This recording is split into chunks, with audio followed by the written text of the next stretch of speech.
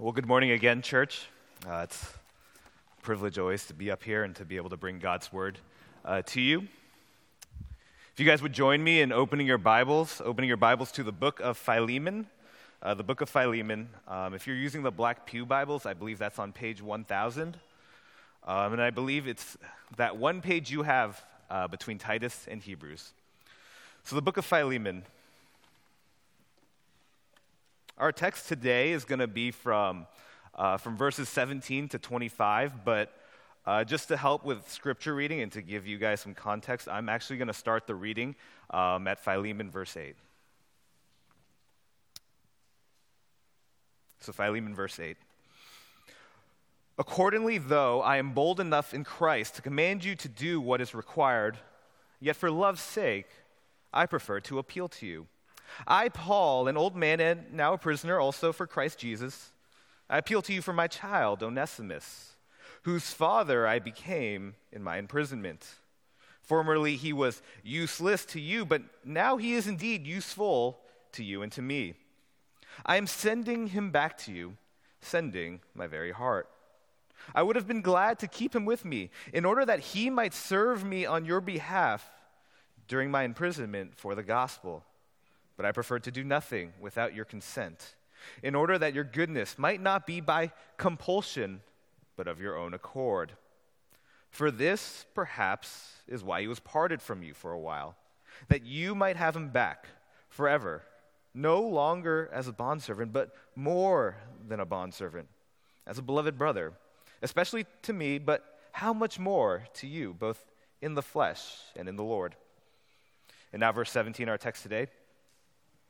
So if you consider me your partner, receive him as you would receive me. If he has wronged you at all or owes you anything, charge that to my account. I, Paul, write this with my own hand. I will repay it, to say nothing of your owing me, even your own self. Yes, brother, I want some benefit from you in the Lord. Refresh my heart in Christ. Confident of your obedience, I write to you, knowing that you will do even more than I say. At the same time, prepare a guest room for me, for I am hoping that through your prayers I will be graciously given to you. Epaphras, my fellow prisoner in Christ Jesus, sends greetings to you, and so do Mark, Aristarchus, Demas, and Luke, my fellow workers. The grace of the Lord Jesus Christ be with your spirit. This is the living and active word of God. Forgiveness is a difficult topic these days. I'm sure at one point or another in our lives we've heard the saying, to err is human, but to forgive is divine. A phrase that emphasizes the exceptional grace and humility that goes into forgiveness. But in our culture today, the idea of forgiving someone is not even encouraged or valuable. In fact, it's viewed as destructive, toxic, and weak. In preparing for this sermon and throughout this whole series on Philemon, I've seen a lot of different opinions and views on forgiveness. I listened to one therapist give a talk stating that forgiveness is not necessary. Because in one sense, if you absolve that abuser or bully or criminal of their wrongdoing, well then, they will not truly feel guilt or moral responsibility for the wrongs they have done. If they've wronged you, well, they have to live with that guilt. It's only what's fair after all. Another paper I read by a counselor argued that forgiveness is not the answer, but hate is. Forgiveness is not the answer, but hate is. And the essence of the paper went like this. If someone has wronged you, seek to return that same offense to the guilty party and use hate as your motivator. I mean, that sounds a lot like eye for an eye, right? So if someone steps over you and steals that promotion from you at work, you don't forgive them. No, you channel your hate. You outdo them at every aspect of your job, and so that the next promotion cycle that comes around, you don't just take the promotion, you take the promotion above them. Someone hits you, don't forgive. Channel that hate into strength. Work out, take martial arts classes, do whatever it takes so that the next time you see that person, you hit them back even harder so they know never to touch you again. Forgiveness is you just throwing up the white flag. And we see this kind of thinking and teaching manifest itself in our society today. People are increasingly hostile and bitter.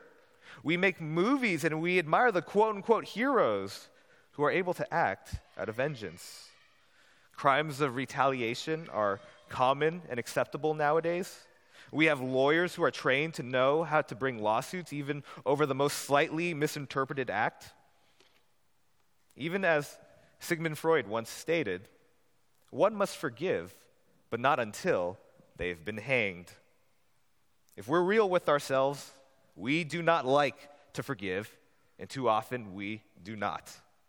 Instead, we subscribe to another axiom: to err is human, but to forgive is out of the question. And I believe there is a big reason for this kind of thinking. This thinking is simply a reflection of what is in our heart, in our nature as sinners. Forgiveness is just one of those things that just is not natural to us. In human eyes, forgiveness is not natural. It needs help. It needs motivation. It needs encouragement to bring about. If any of us have been wronged, even just slightly, we know that in real life, it's not always as simple as just saying, I forgive, and the matter is put to rest. Bitterness lingers and grudges grow. And I think that's one of the many purposes of the book of Philemon. The book of Philemon exists to show us the outworkings of the gospel and forgiveness in real life. And particularly what we are going to see in these final 9 verses today is how exactly do we aid and motivate someone who is seeking to forgive, especially in a situation that sin has made exceptionally messy.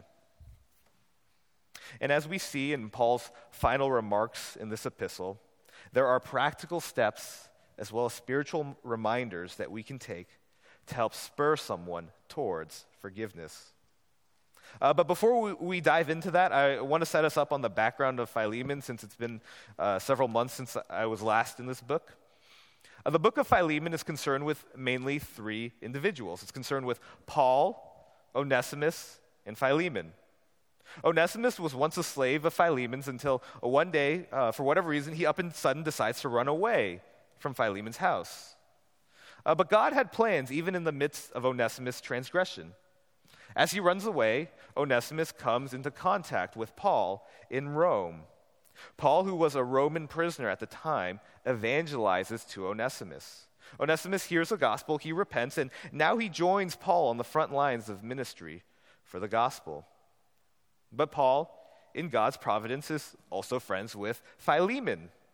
And Paul knows that Philemon is indeed a faithful man, a man who loves his church, and a man who deals with integrity.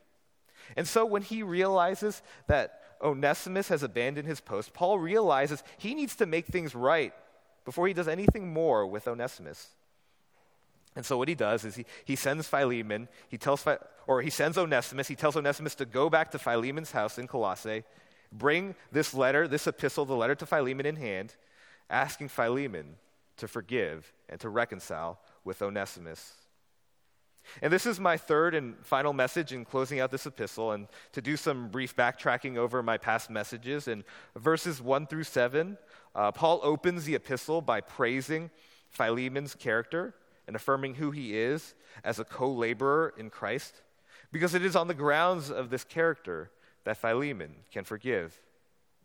My most recent message in Philemon verses 8 through 16, Paul gets to the heart of the matter and addresses the topic of forgiveness for Philemon.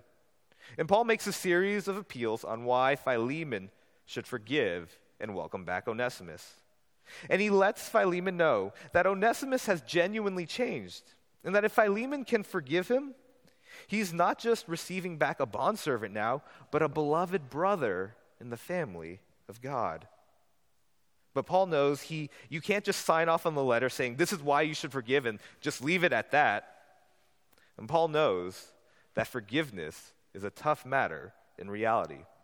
Philemon has indeed been dealt with a serious loss, and there is real work to be done to mend the relationship. It is still a tough hill to climb. And so as Paul closes the letter, in verses 17 through 25, he provides Philemon with a series of encouragements to demonstrate his support for Philemon to make the decision to forgive. As difficult as forgiveness is, there are practical considerations we can take into account in order to properly restore the relationship. And so as we look today at verses 17 through 25, I want us to see 5 acknowledgments Paul makes to compel forgiveness. 5 acknowledgments Paul makes to compel forgiveness. And the first acknowledgment is an acknowledgment of material debt. An acknowledgment of material debt. And we see that from verse 17 to the first half of verse 19. Beginning in this section in verse 17, Paul now switches to business terms, which is fitting due to Philemon's occupation as a businessman. But also practically, there is a bit of business that does need to be addressed.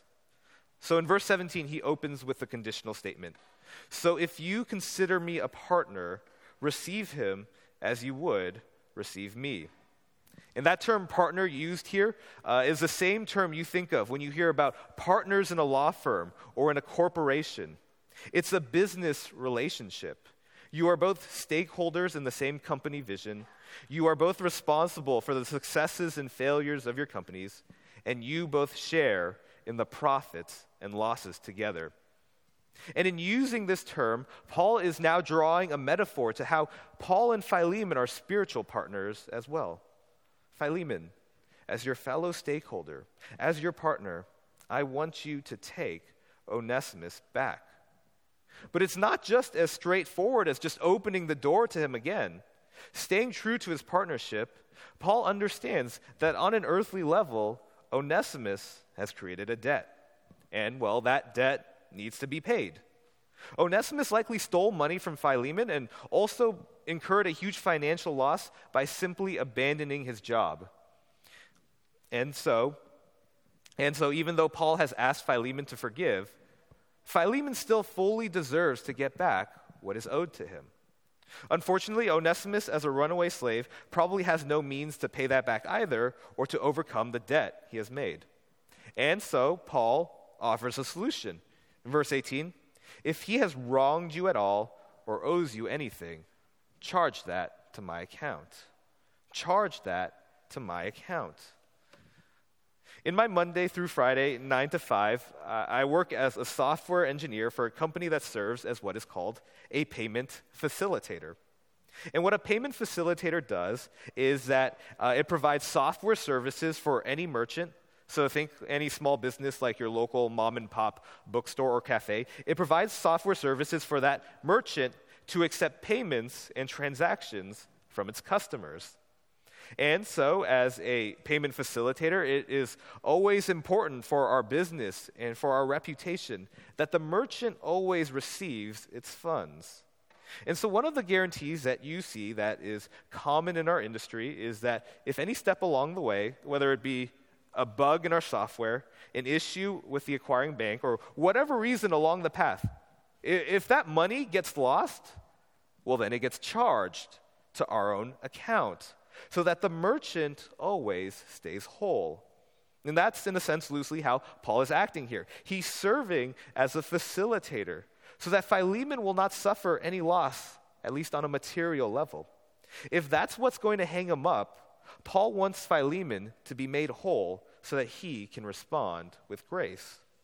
Paul even guarantees it, and he seals it when in verse 19 he says, I, Paul, write this with my own hand. Many of the Pauline epistles were written by what is called an amanuensis, and an amanuensis is essentially an individual who writes as Paul dictates his letter verbally. And so here in this verse, what he does is he takes the pen out of his own secretary's hand and he says, I'm going to sign that myself. And what Paul is doing is he's showing that I am the one fully backing this. This is a legally binding contract Paul is entering into here. Paul is taking full responsibility for this debt. As we saw in verse 13, Paul was already making a huge sacrifice in sending Onesimus back. But now he ups the ante even more, saying he will pay back anything that is owed. And you may wonder how Paul can even do this with himself being in prison. Like, is he making an empty promise here? Well, I don't think so. I think what is likely is that because of Paul's reputation and breadth of ministry, Paul likely had many other wealthy sponsors who were willing to back him financially. And to Paul, money was never the object in concern here. It was simply a tool to do kingdom work. Paul is fully willing to repay whatever cost has been incurred. And that's how serious Paul saw that forgiveness needed to be pursued. And his greatest desire was to see the household of God live in Christ-like harmony. And so a failure to forgive will sadden Paul. It will burden him. It will tear him apart. Because Paul wants nothing more than to see two Christians living out the gospel in their own lives. So Philemon, you still have a right to what is yours. And if you are suffering any losses, consider it done, paid for, wiped out by me.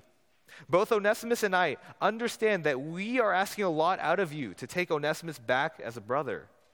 And to show you that we are not making light of this request, and since Onesimus has no money to pay you back, I, Paul, am willing to back any losses. And this is a practical principle for us in forgiveness as well. If you ever find yourself in the position where you are seeking forgiveness, you need to show you are serious about your repentance. And part of that is trying to repay any debt you have incurred. Forgiveness does not excuse your sin, and the reality is that sin can have far-reaching consequences. It can generate a lot of collateral damage. And if it's practically possible, well then, it ought to be rectified. So if there's a damage to reputation, you go out of your way to repair it. Maybe you've attacked someone on social media. Be sure you go back and you retract whatever statement you have made. Maybe you have slandered someone to a group of friends. Well, then you better go back to those same group of friends and make sure they know you were completely wrong in everything you said. If there's earthly damage, do whatever it is in your power to pay them back. If you want the other party to wipe out your sins, well, you better also try to wipe out the damage you have done, if you can. Otherwise, how meaningful is that repentance anyways? And that is what Paul is doing here on Onesimus' behalf. He and Onesimus understand that there's a very real loss inflicted to Philemon. And so if they want to strive towards reconciliation, well, then they also better be willing to make amends as well. In human eyes, forgiveness is not natural. But sometimes it helps when the other party demonstrates that they are willing to restore what is lost. That's our first acknowledgement. The second acknowledgement is now an acknowledgement of spiritual debt. So acknowledgement of material debt, now spiritual debt. We see that in verses 19b to 20, so the latter half of verse 19 through verse 20. As soon as Paul makes a commitment to repay, Paul now slips in a side remark here. The latter part of verse 19, to say nothing of you owing me, even your own self. And what this phrase is this phrase is a reference to Philemon coming to saving faith under Paul's ministry. Paul also evangelized to Philemon and brought him into the family of God. Remember Philemon, who you heard the gospel from. Yes, I will certainly pay you back, but in a sense, remember also, you do owe a lot to me too, Philemon. And I do not think Paul is doing this to manipulate the situation or to guilt-trip Philemon, but what he is doing is pointing Philemon to his own spiritual debt. Think about it from your own shoes as a Christian. Can you remember that moment when you came to saving faith or when you first heard the gospel? Perhaps it came from your spouse. It came from a youth pastor, a sibling, your college roommate, one of the elders here at this church. Whoever that person was, that person helped. God used that person to bring you the gift of freedom from sin, the gift of knowing Christ, and the gift of eternal life. And that is not something you can ever repay them for. Yes, Philemon, you are owed something, and we will do everything in our power to take care of that. But remember, there is a debt beyond what just Onesimus owes. And then he follows that up in verse 20. Yes, brother, I want some benefit from you in the Lord. refresh my heart in Christ. And that Greek word for benefit in verse 20 is the Greek word oneimen, which again sounds a lot like Onesimus. And that is what's so classic to this epistle. This epistle is filled with puns. He uses it earlier in the epistle to refer to Onesimus' usefulness as a newly saved brother in Christ, but now Paul uses it in a different way here. And the purpose of this pun is to reflect Onesimus' name back to himself. For example, let's say you are a parent, and Paul is writing another one of his letters, except this one is on behalf of your daughter who has run away, and her name happens to be Joy. And Paul is pleading for you to reconcile with your daughter and to take her back, and so he throws down this pun. I hope you can take your daughter back because I want you to have some joy in your life. You see, there's emotional joy in having your daughter back, but it's also because you have Joy back herself. That's how the pun is working out here in the Greek. The benefit here is to have Onesimus back himself. And there is so much benefit to having Onesimus back. He will not only be beneficial to you for your business purposes now, but in your labor for the Lord. He's no longer an estranged employee, but now he's part of that tight-knit fellowship of believer you share with your church. And that is what you get when you can forgive. And finally, verse 20 ends with, refresh my heart in Christ. Earlier, in verse 7, Paul talks about how Philemon's character has refreshed him. And again, he uses that same verb here, refresh. Paul reminds Philemon that by forgiving Onesimus, there's also many positive side effects as well. One of which being Paul's own encouragement from seeing the gospel be made manifest in these two lives. Our previous point, we addressed repayment. But there's also a principle here if you are the one granting forgiveness. You can forgive when you understand the debts you yourself owe. Like we said before, how can you repay that person who first brought the gospel to you? But in addition to that, there's so much more. How can you repay your disciplers who have sanctified you? How can you repay your closest friends who have borne some of your deepest burdens? How can you repay those who have forgiven you of your own sins? How can you repay your pastors for bringing God's word to you? How can you repay your family for loving you despite your deepest flaws on display? Above all, how can you repay God for his grace and his mercy? And the reality is, if we look at ourselves, there are many spiritual blessings that God has freely given to us through other people. We are the people we are today because so many others have poured into us freely and lavishly, and we cannot ever hope to repay them. We are indebted to all of them.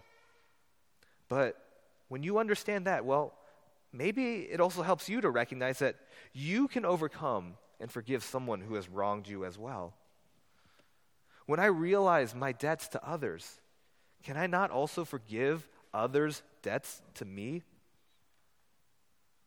And similar to what Paul writes, perhaps by doing so, you will find that there is benefit for yourself and that you can refresh those around you. In human eyes, forgiveness is not natural, but it helps. It helps to understand sometimes your own indebtedness to others. That's the second acknowledgement, an acknowledgement of spiritual debt. The third acknowledgement we're going to look at now is an acknowledgement of obedience. An acknowledgement of obedience. Verse 21 opens with, confident in your obedience, I write to you. And Paul again acknowledges Philemon's character. In verses 1 through 7, he spends that entire section of the epistle acknowledging Philemon's character, and now again he returns to it in this verse.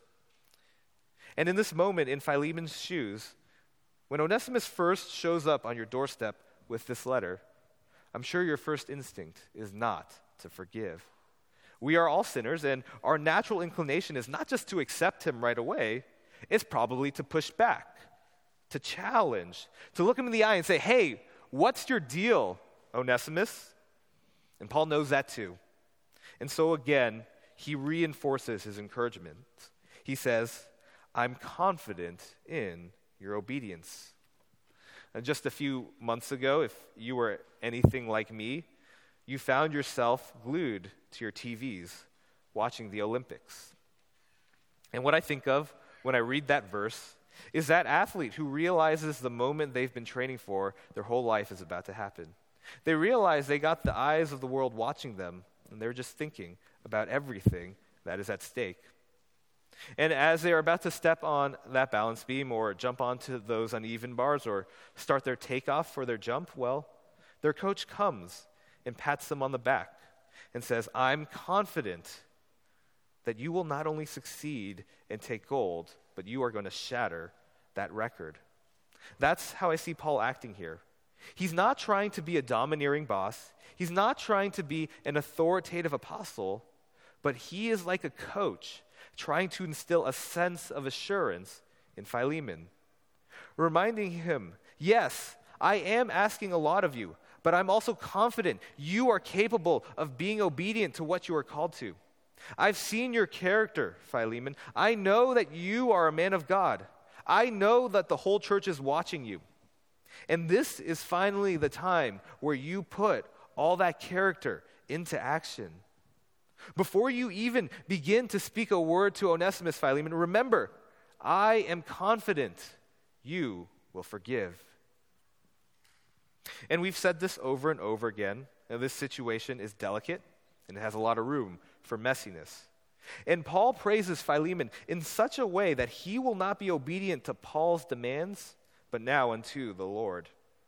And he is not only confident Philemon will obey, he believes Philemon will go above and beyond expectations. The latter part of verse 21, knowing that you will do even more than I say.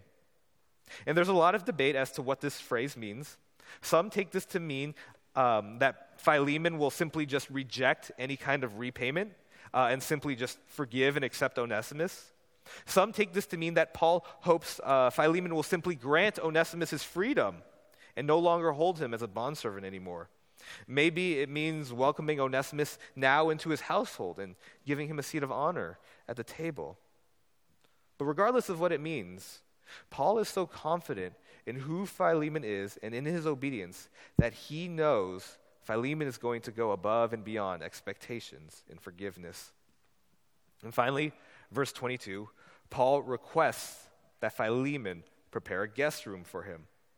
He trusts that one day he will be reunited with Philemon in person. But I think verse 22 also kind of serves as a subtle reminder to say, hey, I am planning also to follow this up with you in person one day on this very issue. He's personally making sure that Philemon will also recognize that this is a matter of obedience, and he's saying, I'm going to hold you accountable to it when I visit you one day.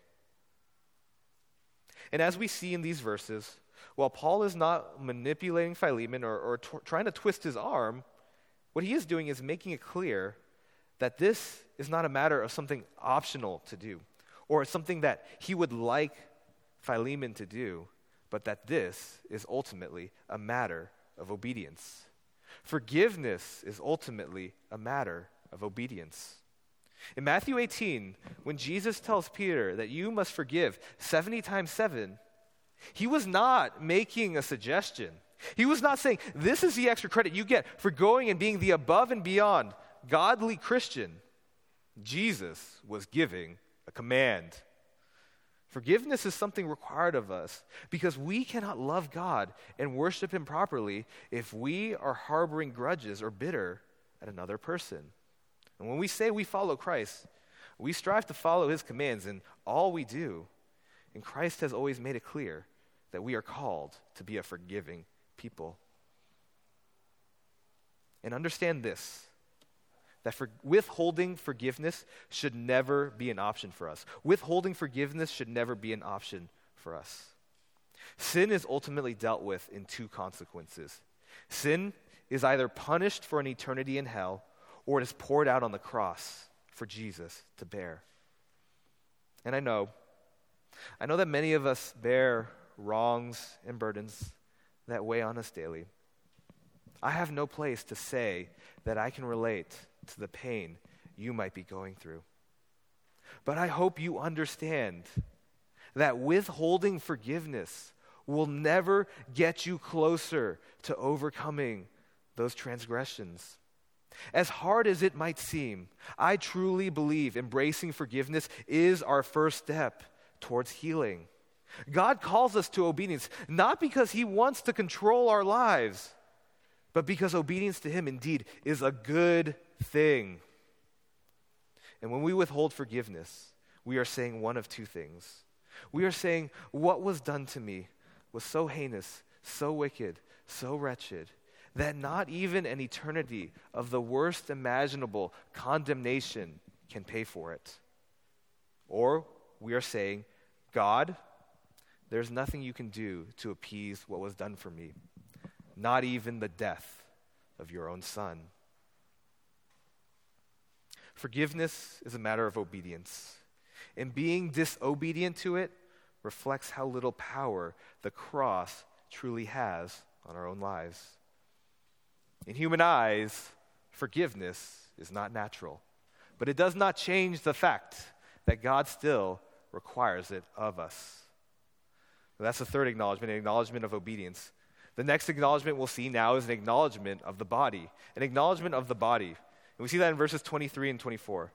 So now we're in the final three verses of this letter. And in these final three verses, Paul begins to wrap up his letter. And in typical Pauline fashion, he ends it by mentioning greetings from his other co-laborers in the ministry and giving a parting benediction. And it's always really easy to gloss over these epistolary endings and say, well, that's it, and we can just skim past it quickly. But I think actually in these three verses, there is actually still a lot we can learn about forgiveness. Verses 23 and 24, Epaphras, my fellow prisoner in Christ Jesus, sends greetings to you, and so do Mark, Aristarchus, Demas, and Luke, my fellow workers. These are all faithful friends of both Paul and Philemon. They're all part of this tight-knit fraternity, laboring together in the name of Christ. And in one sense, yes, Paul does mention them because they do send their greetings, but this is not just a passing comment. I believe these greetings reveal that this is not a private matter between Paul, Philemon, and Onesimus, but that all these friends are reading this letter too, and all these friends are also intimately familiar with the matter at hand. And they all fully affirm what Paul is writing. And I think this is done to show that forgiveness is not an isolated matter, but a community matter. Forgiveness is not an isolated matter, but a community matter. They all agree with you, Paul, and hopefully the collective weight of these individuals' appeal will also help sway you as well, Philemon. They're here to walk alongside, to help you, to hold you accountable as you forgive. They're here to mediate, offer counsel, encourage you, and exhort you as you begin your path of reconciliation. And remember, not only that, but besides these individuals, this letter was also meant to be read out loud to the church, so that the church would know and other saints can guide both Philemon and Onesimus in mending their relationship. And we could talk in depth about each one of these names mentioned here, because each individual listed here actually is very unique in their own way. But the one name I do want to spend some time talking about is the name Mark here.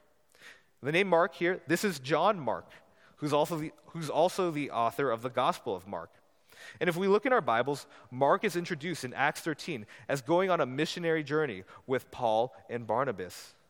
But later on in Acts 15, it becomes clear Mark did not stick around for long. For whatever reason, it seems that Mark chickened out, and he abandons Paul and Barnabas. And Paul sees that as such a heinous betrayal from Mark that he actually argues with Barnabas about it, and he separates from Barnabas. He does not want to be with Barnabas if it means going along with Mark. And so there's a split. Barnabas takes Mark and they go to Cyprus, while Paul and Silas go to Syria. What was once a promising partnership on the mission field is now broken up because of Mark's inadequacies. But again, as this letter indicates, things have changed. And now it seems that Mark is a fellow worker. And even then, in 2 Timothy, Paul explicitly asked Timothy to bring Mark with him because he is now useful to him. And so it is clear that between Paul and Mark, this also is a relationship revived. Paul and Mark had to go through the hard work of forgiveness as well. And being in that same circle, Philemon likely knew this himself. And so as he's reading these names, seeing Mark's name lets Philemon know that there is already someone in this cohort who can genuinely relate to the issue of forgiveness. Forgiveness is never an easy choice to make, but God gives means of grace to guide you along that journey. And one of them is simply the company of other brothers and sisters. One of the advantages of bringing these matters before the council of other wise and godly people is that many have walked the same, if not harder, path of forgiveness as well. Just like with Mark, you can ask for their examples and their experiences as well, and they can speak from their lives to compel you to make that same decision. And like we said before, forgiveness is also a matter of obedience. So having other people around you helps. It helps make sure, on one hand, that the transgressor is working towards repentance and that you too are also taking the steps to forgive and reconcile. And this is one of the many reasons of why we have the church as well. Our unity as a body is meant to reflect the image of Christ. Our goal is to be presented as his pure and holy bride. And so if there's any lingering conflicts or sin that could threaten that image, do not keep it amongst yourself. Bring it before your small group. Bring it before your friends, the elders. The body is here to help you. They're here to mend bridges, to intercede for one another. Do not ever feel like you are on your own when it comes to forgiveness. There's a large reason why God has always had his people dwell in community with one another. And a large part of that is because the Christian life is filled with many challenges, such as forgiveness. And having that community around us gives us a support system. In human eyes, forgiveness is not natural, but we can turn to the people around us for support. That's the fourth acknowledgement, an acknowledgement of the body. So we have an acknowledgement of material debt, spiritual debt, obedience, the body, and now our final acknowledgement, an acknowledgement of grace. An acknowledgement of grace. And this is a powerful benediction here in verse 25. The grace of the Lord Jesus Christ be with your spirit. As Paul signs off on this letter, after the entire case he has laid out to Philemon, he wishes for the grace of Jesus Christ to accompany Philemon. In verses 23 and 24, Paul reminds Philemon of all his friends who are accompanying him in this journey to forgive. But in verse 25, he points out the best of friends. You have no better friend still than God's grace. When all your other friends desert you, you can still turn to this one friend. And if you're in Philemon's shoes, as you have read this whole letter, these are not just filler parting words that just sign off on the letter. I think this verse serves as Paul's final punctuation that forgiveness is ultimately an act that requires grace. If we try to find it in our own strength to forgive, if we try to find it in our own capacities to forgive, it is always going to be a long and challenging battle, a battle we will likely never win. We need to draw on the grace of Jesus Christ if we are to ultimately forgive. That is the support we need. In human eyes, forgiveness is not natural. But in human eyes, do you know what else seems unnatural?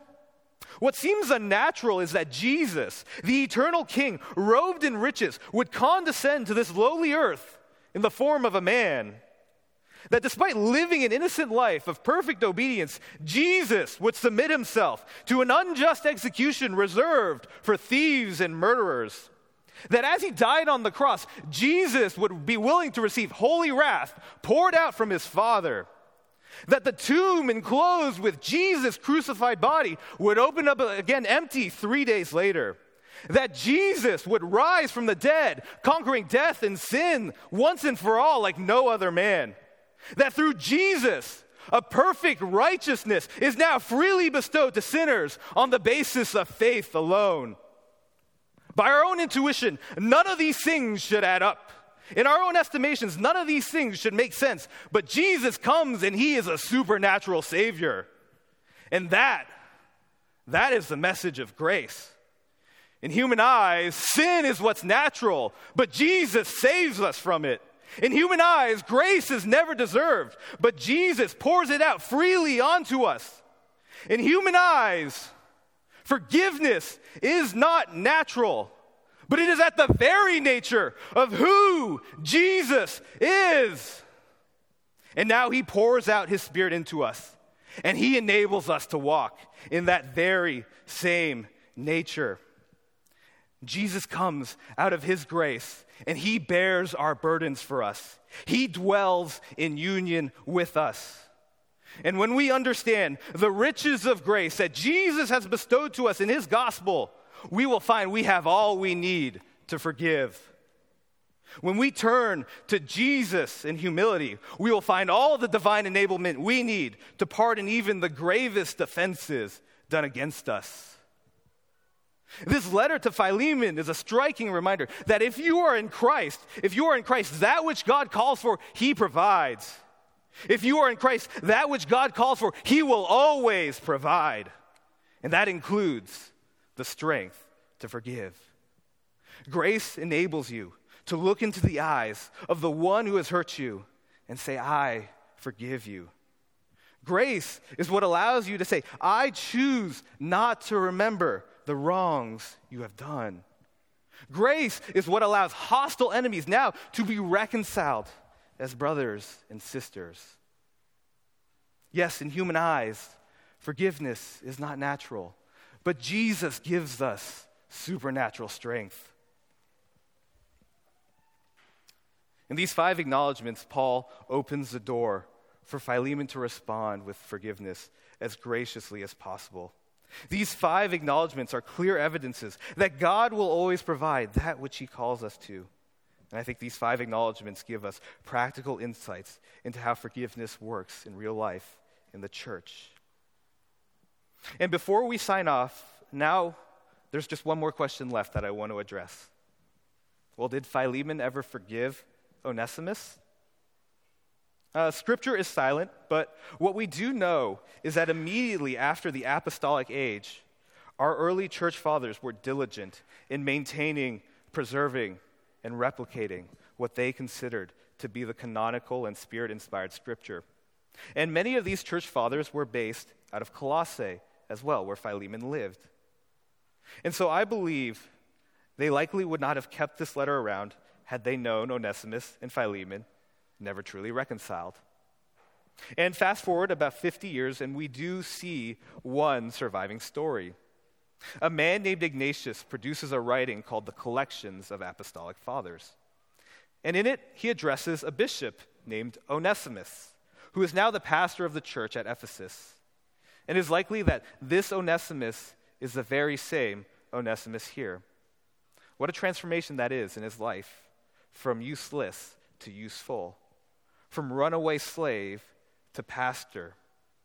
Not only that, later on, church history tells us that Onesimus died being martyred for the gospel.